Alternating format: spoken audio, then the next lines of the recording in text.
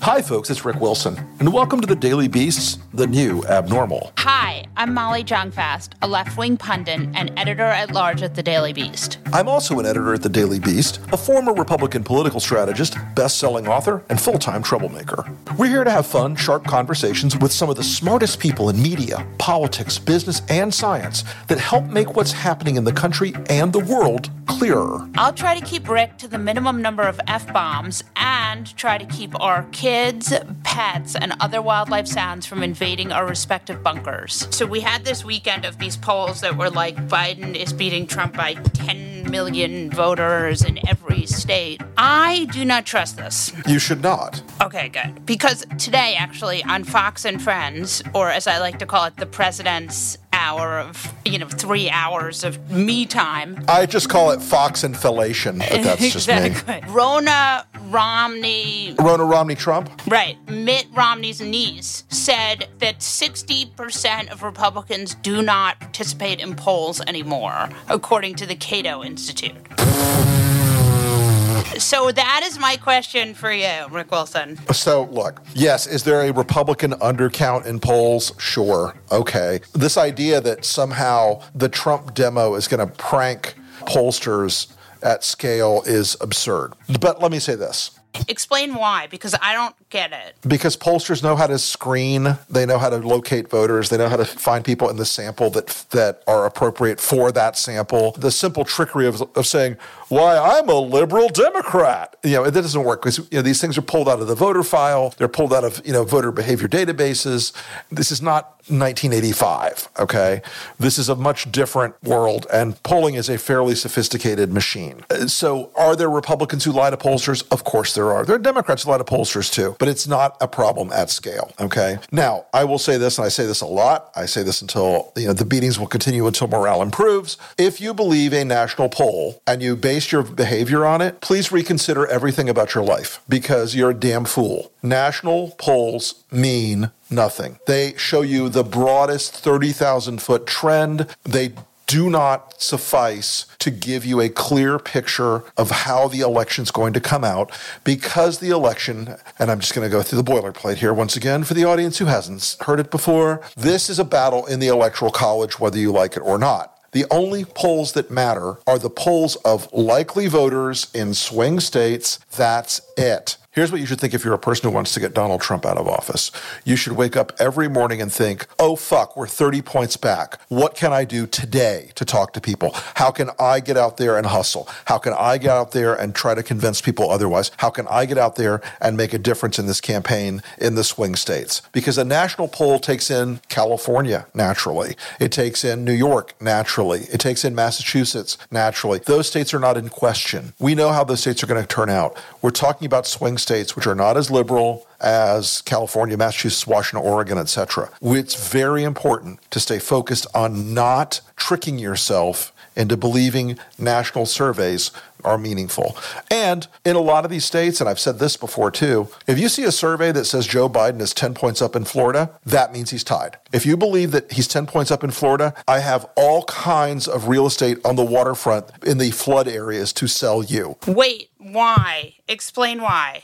Well, there's two reasons. One, Florida is a shit place to poll because it just still has so many landline polls. But the main thing is the Republican Party of Florida, whether you love them or hate them, is really fucking good at elections, okay? They're really, really, really, really really fucking good at elections. The Democratic Party of Florida cannot organize a two-car motorcade. This is a long-standing matter. You think this is a purple state, but Republicans out-hustle and outwork and outraise the Democrats on statewide races very frequently. Barack Obama won this state twice because Barack Obama was a tornado. He was a juggernaut. The average Democratic candidate. What do you mean by that? Barack Obama had a confluence of charisma, an excellent campaign. He brought in a great team into Florida and had a couple Florida guys in the lead, but they had to build it from scratch. They didn't rely on the state Democratic Party to put it all together. And I'm not being critical of Democrats. I'm just stating a historically accurate interpretation or historically accurate analysis of what Florida looks like politically. If you think he's up 10 points, it doesn't matter. That's a tie ball game. I'll rest easy at night for Florida when I see consistent polling in the state where Joe Biden has a 15 to 17 point lead. That I will rest easy. That's a long way off. And this is going to become the battleground in this campaign because Trump has lost Michigan. He is on the way to losing Wisconsin. Arizona is slipping fast. North Carolina is slipping fast. A lot of the blocks that he needs, the building blocks he needs to run a successful electoral college strategy have narrowed. And they are relying now on some of this wishful thinking stuff of, well, the hidden Trump vote is everywhere. There are certainly shy Trump voters. What they also don't understand is that there are shy Biden voters who still look like Republicans on paper, but are not going to vote for Donald Trump. But Rick? Yes? Biden hasn't ever had a boat parade. You know, I believe that voter fraud is going to be a major issue in this campaign, of course. He also doesn't have biker parades. Yeah, I'm concerned. Well, in most polling, I mean, traditionally, I think there was a presentation at APOR, the American Association of Public Opinion Researchers, last year on the validity of sampling of voters. By that, dear audience, I mean there was no such thing. But they're going to do a lot of magical thinking, but there is nothing can be taken for granted in this campaign. Absolutely nothing can be taken for granted. No one needs to wake up in the morning and go, hey, this shit's in the bag, because it ain't in the bag until it's over. Yeah, certainly true. Complacency is your enemy. Listen, I'm just worried about the voting. That's all I can tell you. And the absentee voting. Absentee voting fraud.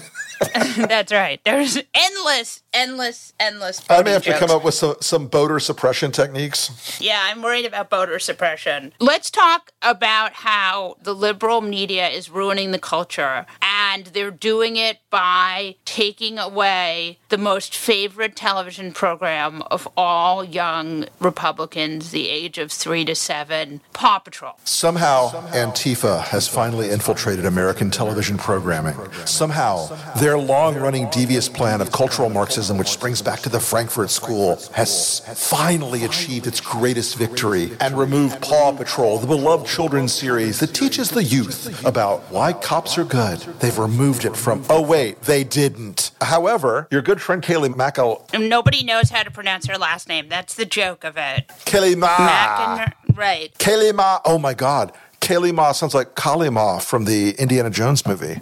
Kaylee, who believes that everyone can get a test, who wanted a test, except for the people who need tests. That woman. Kaylee pretends to believe quite a lot of things. But this idea that Paw Patrol was canceled, this is how the war on Christmas DNA from Fox infested every goddamn thing. I mean, these people, I haven't stared into the void of Twitter about this particular subject, but I guarantee you there are a bajillion tweets from 3-star MAGAs saying, Paw Patrol was canceled because libtard cucks hate it. Kaylee said so. Right. Well, and so we are here to tell you the truth, which is you can rest easy. Paw Patrol has not been canceled. If I had young children, I would breathe a sigh of relief. Yeah, because there aren't 10 million other television programs for them to watch. Right? Right. I mean, young kids in that age should be watching Forensic Files. That's right. That's right. Forensic Files and Sherlock. Inside the Third Reich as a warning to others. But the point is that Kaylee has no problem lying. Look, the mendacity of the White House spokespots has been remarkable from the beginning. I mean, Sean Spicer, at least you could sort of once in a while see him trying to blink out the word torture in Morse code from the podium.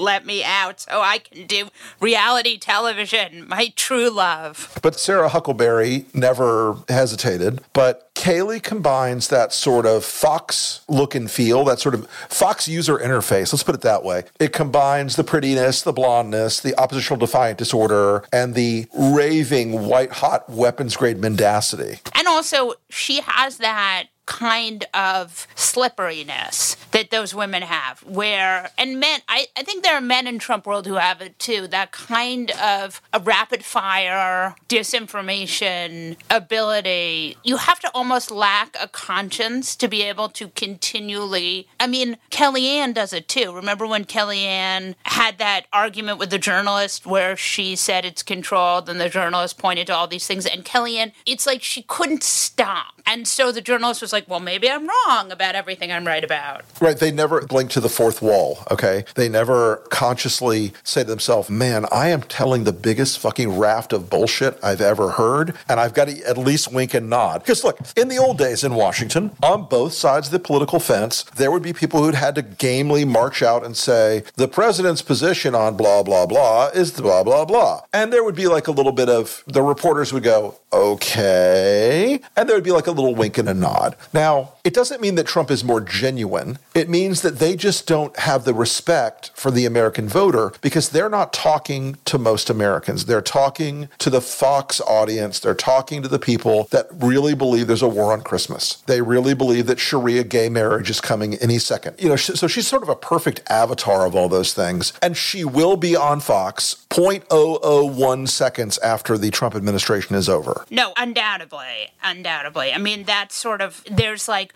a built-in off-season holding pen that is Fox News. Correct. But here's the thing. If I were Kayleigh or anybody else in that world, I would start to think about my Fox deal right now. What? Tell me why. Well, because there are only so many seats at the curvy couch. There are only so many slots during the day. I can assure you, OANN does not pay like Fox. OANN is not a place where you go to make your fame and fortune like Fox. You said something that they're all slippery in their way, and they really are. And this lying and mendacity and fabulism are hallmarks of this administration. That either comes in like the braggadocious, bullshitting, the president invented masks. How dare you suggest he never wanted you to wear a mask? In fact, masks go back to the Trump history, blah, blah, blah. And Jared, of course, is like slipperier than an eel in a barrel of KY. He is just like a... That is not an expression. Slippery as an eel in a bottle of KY? How would that even happen? A barrel of KY. I'm sorry. Okay, continue. I'm not judging people, Molly. No, I certainly not. I would hope not. Very non-judgmental. Jared is that kind of, he and Ivanka both do the slightly different, like, what we're here for is to make it really work under the surface.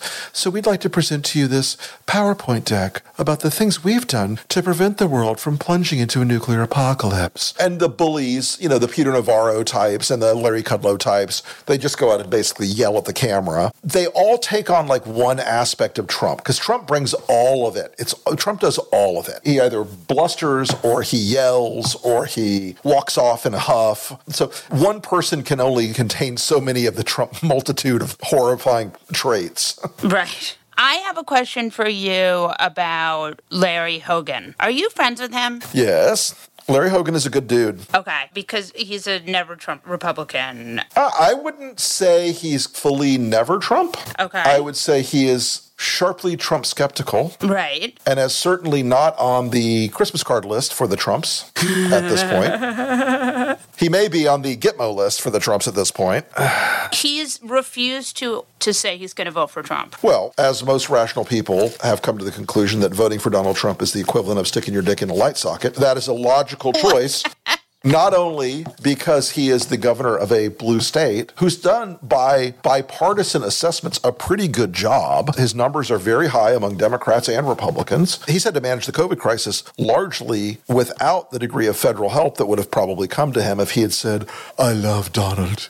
I look at him and I just swoon. He probably could have had a lot more PPE and a lot more gear, but he's had to basically do it on his own, which he's okay with. He's been fine with it. He's done a good job. He's been a very credible job. But no, he's not going to vote for Donald Trump. But Hogan has never been on the Trump bandwagon. Unlike Sue Collins, who for the last 4 years has played Donnie's little helper on Days of Our Trumps and has constantly done things. You know, she goes home and says, I'm an independent. And I don't know, that's a bad Sue Collins accent. I don't have a Sue Collins accent. I don't know how you do a Sue Collins accent. I think you just keep going. Well, it's hard to do it when your brows are furrowed so often.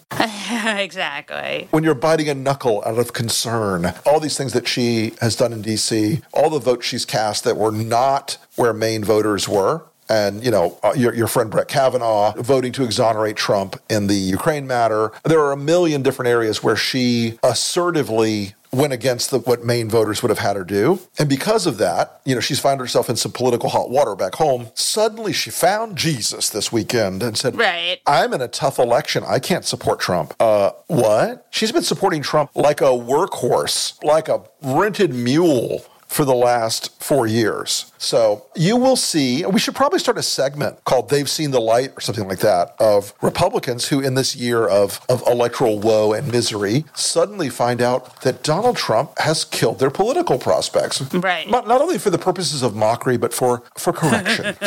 By the way, when I said that, you should have imagined me as like a stern Jesuit. Yeah, we have a lot of stern Jesuits in New York. That's a thing here. Wait, can we talk about what Lincoln's up to for 2 seconds? Sure. What is Lincoln up to? We are continuing to cause great trouble for the president. This week, we're going to be up with about $4 million in a bunch of different states, not only against the president, but against 3 of his Senate candidates, including our good friend Sue Collins. Nice. And we're going to continue a rollout of more of the psychological warfare media that's worked so nicely against the president, because they've spent the last, 2 weeks now trying to burn us down. And all I can say is that Jared Kushner being in charge of that witch hunt and making Jason Baby Daddy Miller his cat's paw in that witch hunt, Jason, throw me in that briar patch. Toss me right in that briar patch, Jason. We don't even know that Jason Miller listens to this podcast. Jason Miller listens to this podcast, I assure you. Listen, I can't fart in my backyard without the Trump campaign knowing about it right now, so. Who do you think in the Trump campaign hates you the most? Oh, Jared right now. Jared's way ahead right now. I kid you not. He literally screamed into a phone on a phone call, I want the Lincoln Project ended. I want them taken out. How could he do that? Could you guys get all sent to Gitmo? Listen, if Jared wants to send me to Gitmo, he can come by himself. I welcome him to drop by anytime. I hear our producer, Jesse, making a terrified sound. Let me rephrase that. The prospect of Jared trying to send me to Gitmo is hilarious for a whole host of reasons, but the pampered princeling, the Jared Kushner, who has never had a real job in his life and who is the son of a felon and a slumlord, a felonious slumlord, in fact, I assure you, Jared Kushner's chances of spending time in a correctional facility sometime in this world vastly exceed mine. So Jared Kushner was also mad about the Try Something New ad, right? He was very mad about the Ivanka ad. That's what set him off. Molly, I kind of wonder what Jared would do if the Lincoln Project ran an ad about Jared. Now I'm worried that the Lincoln Project is going to run an ad about Jared. I don't know, Molly. Maybe the audience wants the Lincoln Project to run an ad about Jared. I have a question for you guys, which is... Is it about an ad about Jared? Oh, God. So the president had a big tone change this weekend. Did you notice the tone change, Rick? As all Donald Trump tone changes are, they last exactly until the batteries on his shock collar fade. In this case, it was a matter of hours after the tone change of the briefings last week, which every reporter in the White House press room wrote the dumb story that Kellyanne planned for them to write. The president changed to a more serious tone where he might finally be taking COVID with the appropriate gravity. It's also 5 months into it, but yes, continue. Yeah, here's the bottom line about Donald Trump. And this is what voters are going to have to fundamentally ask themselves this year. Do you think Donald Trump can change? Because we've seen 4 years in office and a year of campaigning precisely who he is. He never changes, except for the worst. There's like a douchebag entropy where he always gets more chaotic and more horrible, but never more ordered, more disciplined, more focused, or more decent in any way. So he's trapped in the amber of his own mind, and he cannot change. He cannot discipline himself. Somebody could say, Mr. President, we're about to be attacked by aliens unless you do X for 3 days. And on the morning of the second day, he'd be tweeting like, no one knows aliens better than me. Fuck them. I'll take on the aliens. We're very strong and powerful. Aliens come up to me and say, Sir. Sir. Yes, I've done the very first New Abnormal podcast imitation of an alien. Things are really going off the rails here.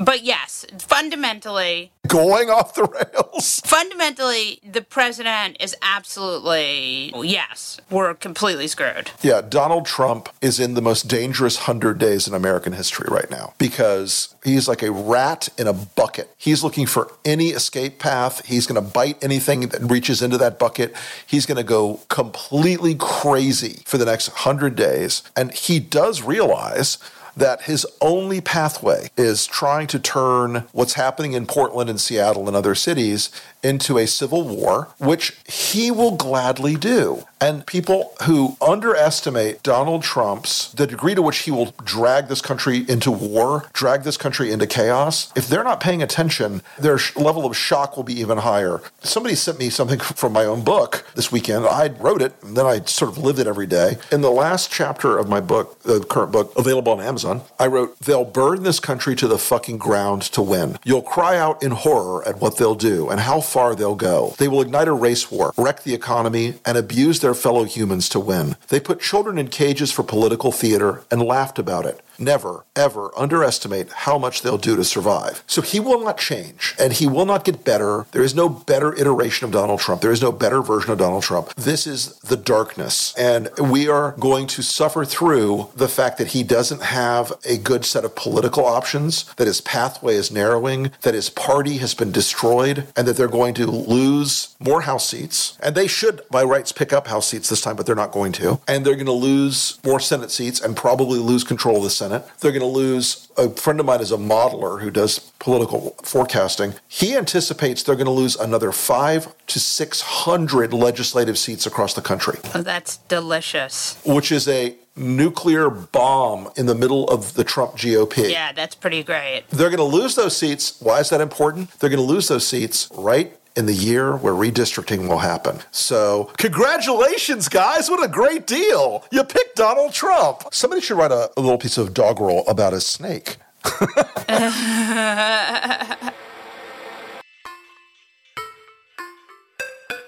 Julie K. Brown is an investigative journalist with the Miami Herald. She's best known for pursuing the sex trafficking story surrounding Jeffrey Epstein.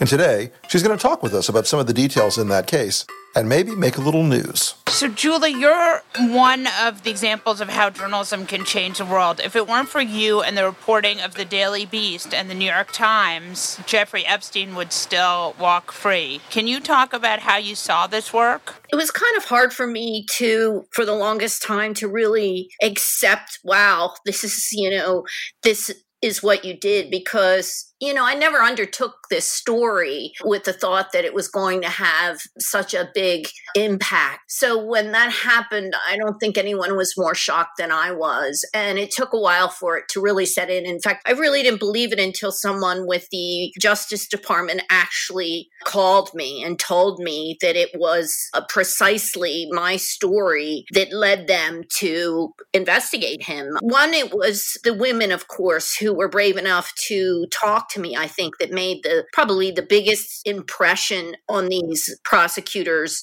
Amazing. You engaged and you had the latitude to commit journalism, as I like to say, to go out and do a long haul investigative drill down on this. Well, it's really hard and difficult and tedious and time-consuming and emotionally draining work. I had, fortunately, now I'm at the part where I'm writing a book on all this, so I've had to really look at my career and look at the work that I've done in the past. And in honesty, a lot of what I had done throughout my career led me to this point. It wasn't something that I woke up one day was able to do. It was something that I had really trained, and everything that I did up until this point gave me the ability to do this. I mean, when I look back now on how I did this series, it was an incredible amount of work. And the other thing people often don't realize is I wasn't just working on this project. There were a lot of things happening that I was pulled off for. I mean, the Parkland shootings happened in the middle of this. And of course, I dropped everything and I helped with the paper's coverage of that, which was a huge story.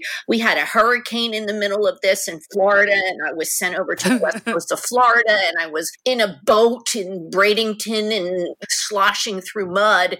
I mean, there were, journalists don't have the luxury anymore of just sitting and working on one story.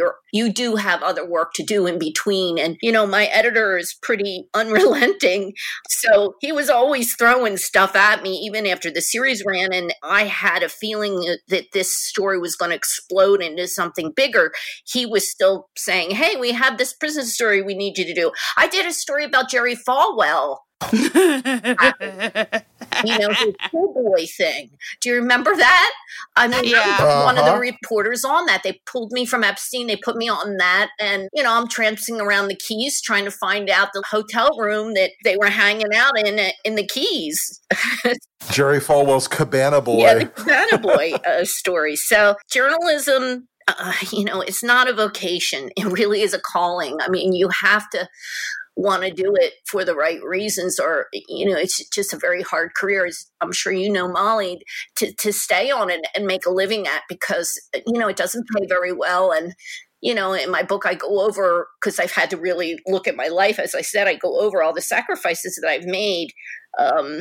So it's been a long haul. It really was, to this point. So, Julie, one of the things that struck me in all the reporting that you did on this is that there were two separate standards of justice. And Jeffrey Berman and Alex Azar seem to have worked out some sort of magical thinking arrangement where Jeffrey Epstein essentially lived almost every aspect of his life and continued his predations against young women. But I was curious about how much of that was a shock to you? How much of that informed your reporting? Because this guy just got so many special considerations that no other human being would get. Well, I think the realization of how much special treatment and how much how much he and his lawyers manipulated the criminal justice system. I didn't come to that realization immediately. It was through so much painstaking research and reading of depositions and court hearings. And I would be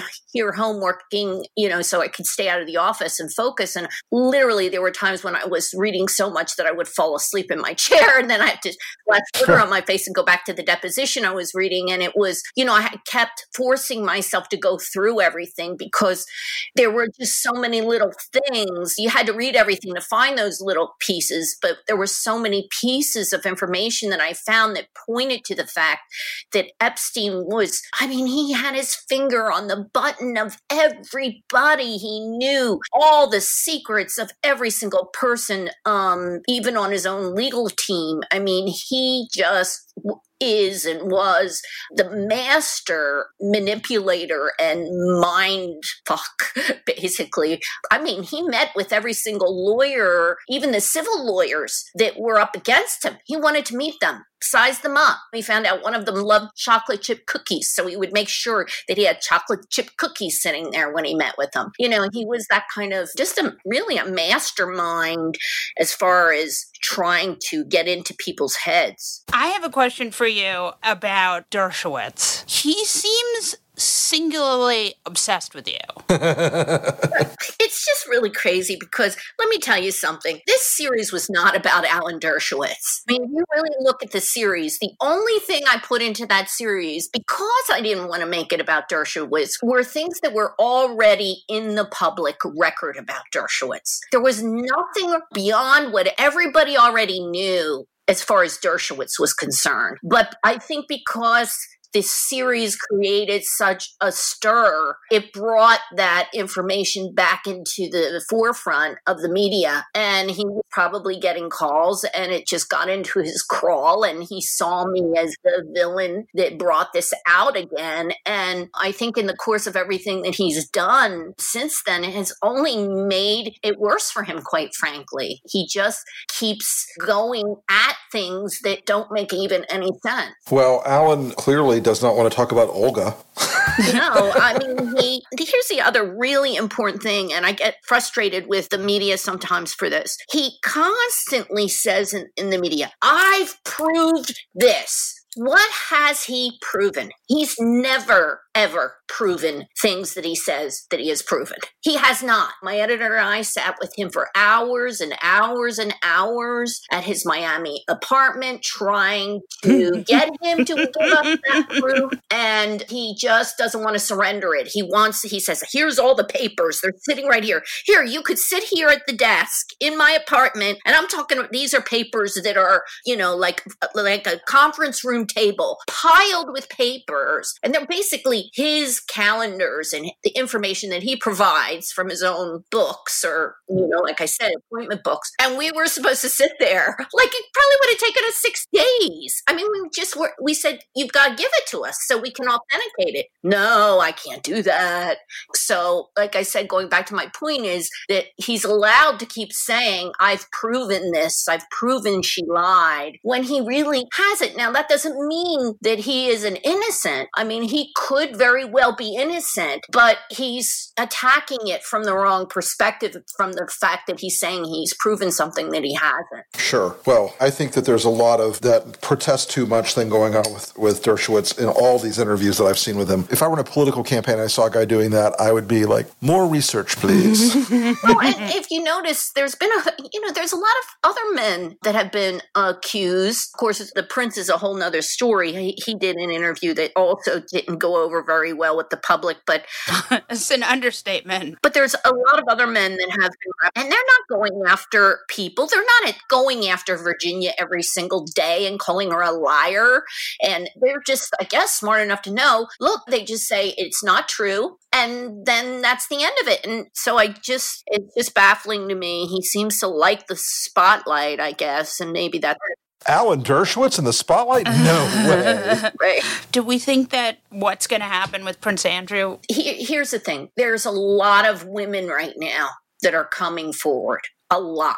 And they're talking to prosecutors. And so I think a lot depends on what else they get from the women right now who are brave enough to not only go forward, because there's this settlement agreement whereby many of them are going to be able to get money from Epstein's estate, which they can continue to do so without putting their name in the public eye. But now that they're out there, some of them I think are talking to prosecutors. So we'll have to wait and see if any of them have more information on other men like Prince Andrew who may have been, involved with Epstein. How many women do you think, I mean, just ballpark, because obviously you don't know, but how many new accusers do you think there are? I think there's pretty close to 100, I think, from what I hear. Wow. Seems like a lot. Well, now they know that there's money there now. They have to go through a process to collect it, but, and they have to have some kind of way of proving it. I guess just no Jill can come forward and say, I met Jeff Epstein and he molested me, without having something, whether a diary or friends, or I don't even know what all the mechanisms they're going to use to prove, but he was involved with hundreds of women over the years. Wow. Mm-hmm. So they were able to unroll his finances. Well, I don't think so. I mean, there is some that the estate admits is there, this 500 million. But I think most people know that there's probably a lot of other money buried offshore or in other places that we may never know about, because he had been doing that for a long time. Nobody really understands. We're still trying, journalists are still trying to unravel exactly how he made his money. Right. There's a lot of shenanigans in that one, too. So the arrest of Ghislaine Maxwell a couple weeks ago, has that rebooted any of the stories? Has that generated any more sort of churn in the coverage? Well, I had been getting a lot of calls from people and emails from people saying, oh my gosh,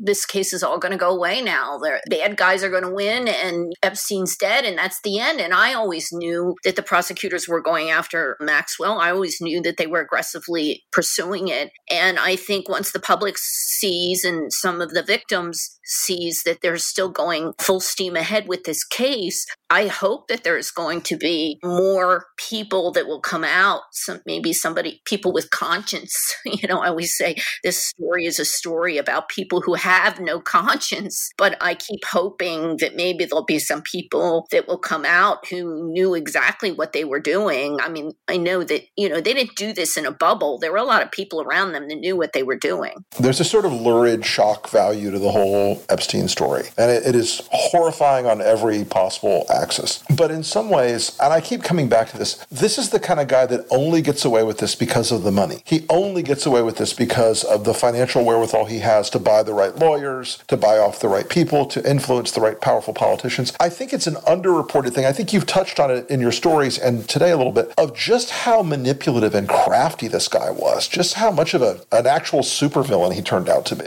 Well, I hope my book's going to detail that more. I mean, certainly it was. I actually feel that everybody keeps thinking they think it's the politicians. Of course, I think they were a piece of it, but it was really a lot of very wealthy people that he insinuated into, whether financially or personally into their lives. I mean, he had long association with Leon Black, with Just Daly, with former JP Morgan executive Glenn Dubin, who had the fastest growing hedge fund in the 2000s, Bill Gates. I mean, there were a lot of people scientists, MIT, Harvard, the list goes on. And when you put together, which is what I actually have been working on in the past couple of weeks or so for the book, when you put together all these things that he was doing, I mean, he was putting out press releases in 2012. He had publicists almost every day putting out press releases about him, the science philanthropist Jeffrey Epstein, $1 million to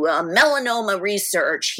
Jeffrey Epstein starts a youth orchestra in the Virgin Islands. I mean, it was every day. And he just went full court with these academics and these scientists dangling grant money, and just, he just wanted to be embraced by some of the most brilliant minds in the world because he thought he was one of the most brilliant minds in the world. Can you tell us about the Baby Ranch? The Baby Ranch story, which was actually broken by the Times, not by me, because I just couldn't do every story, but I was glad that they did it because at that point I was looking for help because I couldn't keep up with everything. They found out about it through this circle of scientists that he had associated with, we're talking about even people from NASA that he was friendly with and people who needed money for their research projects. And so he would have these salons at his townhouse in New York and at Harvard University, and he would invite all these scientists and academics and wealthy people in general and just sort of talk about these esoteric and highbrow ideas. He really sort of painted some of these salons as we're going to sit and solve all the problems of the world. We're going to save the world. We're going to come up with a solution for poverty. We're going to have a game plan in the event of a earthquake or a nuclear attack. We want everybody to sit at the table and we're going to form panels and we're going to talk about how the country should respond in case of a nuclear attack. It was things like that. So when he was doing all these kind of salons and cocktail parties and things like that, he just would talk about cryogenics and how he thought that maybe he should bottle his DNA and inseminate it into women and impregnate them. And he could do this in his ranch in New Mexico. And, who knows exactly how serious he was or whether he was just kind of waxing on about these crazy ideas. But he did talk to enough people that, raised a lot of eyebrows. And what's interesting about it is, these scientists knew that some of this stuff was crazy, but they still kind of entertained him anyway. Right. They still played because along. He's a rich guy. All right, this is some rich guy. He's got some crazy ideas. But you know what? He's got some money, so maybe we should just let him talk. Everybody's chasing grant money. I'm glad we got to talk about the baby farm, though. Just Len, let's just get back to this for a second. What does this open up now? Because I saw that there's a lawsuit that's going to be unsealed and the courts were fighting about unsealing it and they gave her another week. Can you talk about that? Yeah, well, I can really talk about it because it's based on my lawsuit. Basically, what happened was... Can you talk about your lawsuit first? It's the same thing. What it is actually is when I was doing this series, I found out about this lawsuit that Maxwell and Virginia Roberts had. Well, Virginia had sued Maxwell for defamation, but it was really a lawsuit where they were trying to expose Epstein in a roundabout way through discovery. And I was waiting for the lawsuit to go to trial when I was working on the series. And of course, it never happened because they settled. Virginia got a lot of money as a result of it because they knew from the discovery, in other words, the evidence that they had collected against Ghislaine and Epstein indirectly through this lawsuit was horrible against them, and they were never going to win the lawsuit, so they settled it. During the course of the lawsuit, the judge that presided over it allowed them to seal virtually everything in the case because they got tired of every single thing that was submitted. They kept putting in, well, we want this sealed, Your Honor. So just to speed things along, I think in part, the judge just agreed, we'll seal everything, which you're not supposed to do. And so what happened was initially Alan Dershowitz and a blogger, Mike Cernovich, of Pizzagate fame. They filed a motion to try to get access to some of the documents while the case was still being litigated, and the judge rejected it. They didn't ask to open all the documents, only some of them. So what happened was after it was settled, the Miami Herald and I, using my name on my behalf as the reporter, filed another motion lawsuit essentially saying that we wanted the entire case unsealed. Initially, the judge who presided over the trial rejected it. We appealed it to the Second Circuit. We got some of those documents released, and those documents were released almost a year ago now. And the day after those documents were released, which revealed a lot of names of men who had been accused of being involved with Virginia, for one, but also other players in the Epstein saga were revealed as part of this piece of the lawsuit that was released. The next day, or that same night, Epstein hung himself. Oh, wow. So what's ironic about this now is... That's what they want you to think. Right. Yeah, I have questions about that myself. That's another whole thing.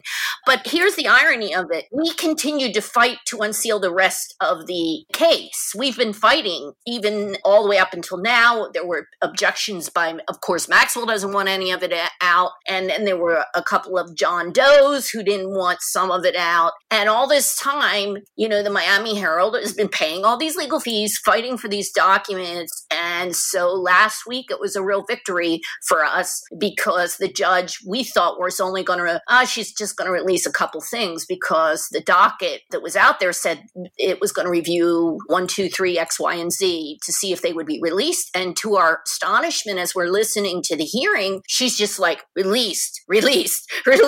So she ordered, it sounds like almost everything released with some restrictions. And we're waiting for, of course, Maxwell has appealed. She has a week. The judge gave her a week to find out whether the Second Circuit, I guess, is going to review the appeal. And if that doesn't happen, then the documents are going to hit the docket. And that's exactly what happened with Epstein. So I hope somebody's standing in Maxwell's cell when this happens this week or next, because, a year ago when this happened, Epstein was dead the next day. Yeah, Jesus. So do you think they will be released? Yeah, they're going to be released. I mean, Maxwell's going to appeal. I don't know whether the circuit's going to take it up because they really already did that when we appealed it ourselves. The Herald appealed it, and their decision was in our favor to really release everything. So I'm not so sure why they would take it up again, because in my view, and I'm not a lawyer, they've already decided that these documents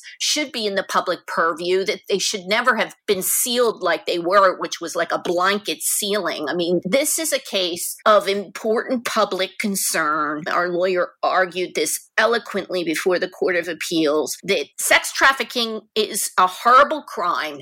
And there's evidence here that this crime, to some degree, story was covered up. And this is why it's important that we get our hands on all the information that we can in this case, absent, of course, the names of victims who should be protected, personal information about certain people, who are victims or not related to the case at all should be protected. But other than those kinds of information, all this should now be transparent, and the public should finally be able to see exactly what happened and why Epstein was allowed to get away with what he did. So a lot of really powerful men are very nervous. I would think so, yes.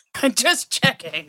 I mean, I actually kind of think they're probably more nervous about Maxwell than maybe they were even about Epstein. I suspect, she's not guilty until proven guilty, but I suspect that she probably knows everything. I mean, she ran his household, and I put quotes around household. She just was the one that did everything. Look, he couldn't tie his own shoelaces. He had butlers, he had chefs, he had pilots, he just didn't do that stuff. He had a lot of people around him that did it for him. And she certainly was one of those people, and she knows everything. Can you speculate? What do you think? Like, just as a guess, as someone who knows a lot about this, how do you think Epstein made his money? I think he was a super duper smart money launderer. Think about it. He wasn't laundering money for your average run-of-the-mill multimillionaire. He was probably money laundering for huge countries, royal families, just people that have so much money that you can't even imagine. And if you get like 0.1% of $30 billion, that's a lot of money. And if you do it for a lot of different people, you make a lot of money. And so to me, when everybody says, well, how do he make his money? And it's this big secret, I don't know why. I just don't find it all that fascinating, because in my mind, he was just really a super money launderer. As one does. So what is your next step? I'm a journalist. I like to go from one story to another. So this was a really long, laborious project. And I really had to think. I talk a little bit in the book about how much Emily, I haven't mentioned Emily, but Emily was a big part of this. She's my videographer and photographer who probably kept me sane throughout this. But there were times that, and especially while doing this book, I call it going into the Epstein darkness, which really is a real traumatic thing, to have to live in this for, right now, it's probably almost 3 years that I've been living in this. And it's just been just such a journey, and so difficult, more difficult than I ever imagined when I first decided, I'll call up some of Epstein's victims and this will be easy and I'll get the reaction to Labor Secretary Acosta getting nominated. This will be easy. I'll just call up a couple girls and that'll be the end of it, and here we are, years later. Little did I know how much bigger this story, is like peeling away an onion, and how big it was. Have you been affected by their pain? Oh, yeah. Yeah. It's sometimes hard for me not to cry when I see them now. I talk to them pretty regularly. It's like we've lived through something together. I certainly didn't live through the trauma that they went through, but I had to understand it in order to do the story. And, I'm getting cracked up just talking about it, really, because I've watched from the moment that I interviewed them till now, they've changed and they've just become so much stronger. And I'm so proud of them, really, for all their courage. And it's just kind of an amazing transformation to have watched, Want to get safely back to business during COVID-19? I sure do. There's an app for that. iAuditor by Safety Culture will help keep your coworkers and customers safe. It's a simple safety checklist and inspection app that anyone can learn within minutes. I personally love checklists because I'm a little OCD. It allows you to do things like follow CDC guidelines, very important, complete COVID-19 safety inspections, also super important, maintain an audit trail, and stay safe. There are hundreds of preloaded checklists available to download for free. iAuditor is the world's largest safety checklist app with more than 600 million checks completed per year. Visit safetyculture.com to download your free checklist today.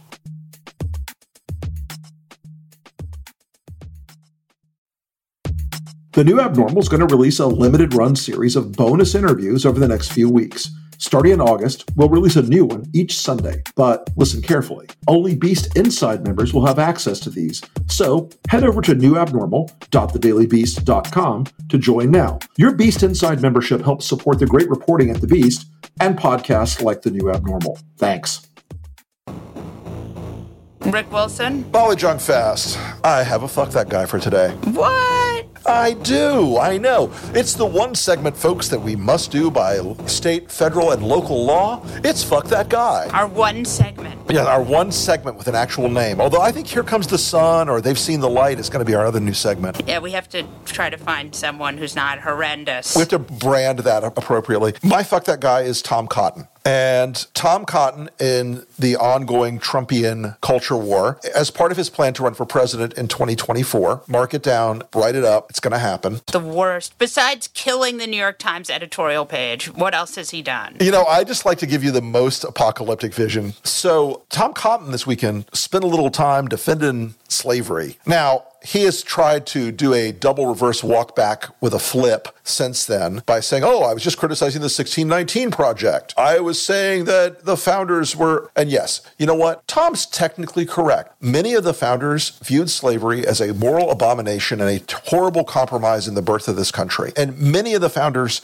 had profound and lasting writing and speaking about how this was an element of our founding that was going to demand a reckoning. And by God, we've had a reckoning about it that in the Civil War cost 600,000 American lives, and we've got a reckoning about it that we still haven't overcome to this day. But Tom Cotton is not stupid. He knows better. This was, in my view, one of those deliberate provocation, nod and a wink things to try to say, oh, no, it's the Democratic Party that they're racist. It's not us. Trust me, it's not us. And even if I was charitable towards Tom Cotton, which I am not, getting into that ditch, he knew better. He knew what he was doing. That is a pernicious bullshit lie that he's been misinterpreted and misquoted. No, he knew exactly what he was doing. He was completely trying to churn the Breitbart audience. Yeah, I mean, there's an argument to be made that slavery, when you start defending slavery, you may, in fact, be on the wrong side of history. A little bit. In any possible way.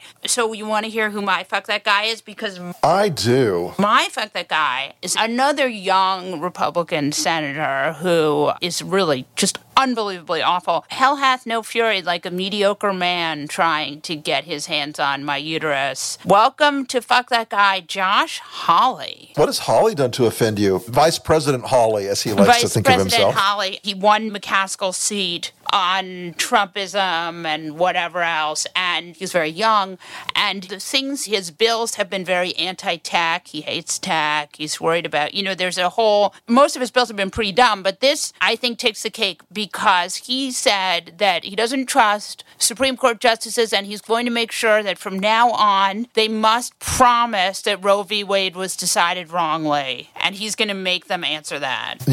For decades, Republicans have held the position that they wanted to simply appoint justices who would interpret the Constitution faithfully and not legislate from the bench. Right. I think that time is over. So what Josh Hawley is saying very clearly is that as part of his 2024 strategy, because he too is actually ambitious to become president in 2024, it's a combination of nationalist populism and The Handmaid's Tale. Good job.